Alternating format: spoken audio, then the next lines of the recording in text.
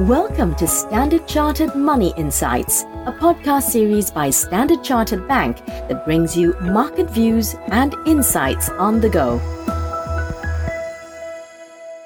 Hello everyone, my name is Abhilash and welcome to Cut to the Chase, the podcast where we focus on market events that truly matter. As we return from a Lunar New Year celebration shortened week here in Asia, it must be said that the US equities have certainly played their role in supporting the holiday cheer. Overnight, S&P 500 reported fourth straight session of gains driven by strong earnings.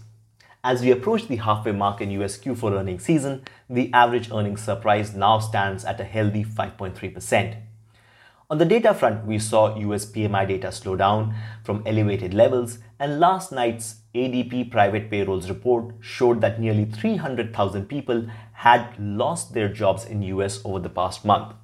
Now, this is the first instance of job losses being reported in the ADP data since 2020. While historically ADP report has not been a good predictor of the official non-farms payroll data, clearly the risk of a weaker than expected official employment report have increased. Now, on the whole, we think markets are likely to shrug any weakness in payrolls data tomorrow as temporary effect of the Omicron wave, but at the margin, it should ease the pressure on the Fed to hike rates aggressively. A combination of all these events has led to a sharp decline in the US dollar over the past week. So the DXY index has tumbled nearly 1.5% from its year-to-date peak of 97.4, and it's broken below its 50-day moving average. Over the next few days, it would be interesting to see if the dollar stays below the 50-day moving average, as it may signal that this week's downtrend was indeed a turning point for the US dollar. But apart from the dollar, it is a particularly eventful day for the FX markets, as we do have two major central bank meetings lined up for later today. So first up, we have the ECB meeting. But as a prelude to the ECB meeting, just overnight we had the Euro area core inflation data being reported. And while inflation declined to 2.3% year on year from 2.6% increase last month, the overall inflation level was higher than what consensus expected.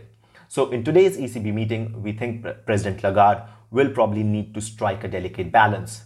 While we don't expect any new policy actions, we may get some new guidance about the path of QE and even potential rate hikes, especially since markets have priced in a rate hike by September this year. For now, Eurodollar holds above the 1.12% level, and we think in the near term, the key resistance on the upside could be a band of 1.148 to 1.1525. The other key central bank meeting today is that of Bank of England. Markets are expecting Bank of England to hike rates by 25 basis points or 0.25% today. And in addition to that, BOE could also announce the start of its balance sheet reduction. So on the upside, we are looking at a level of 1.366 for the pound. Before I leave, a reminder that Steve is back tomorrow with his Through the Noise podcast, so please do watch out for that. If you enjoyed the podcast, please don't forget to rate and like it. Thank you for listening, and wish you a very happy trading week ahead. Thank you for listening to Standard Chartered Money Insights, a podcast series by Standard Chartered Bank.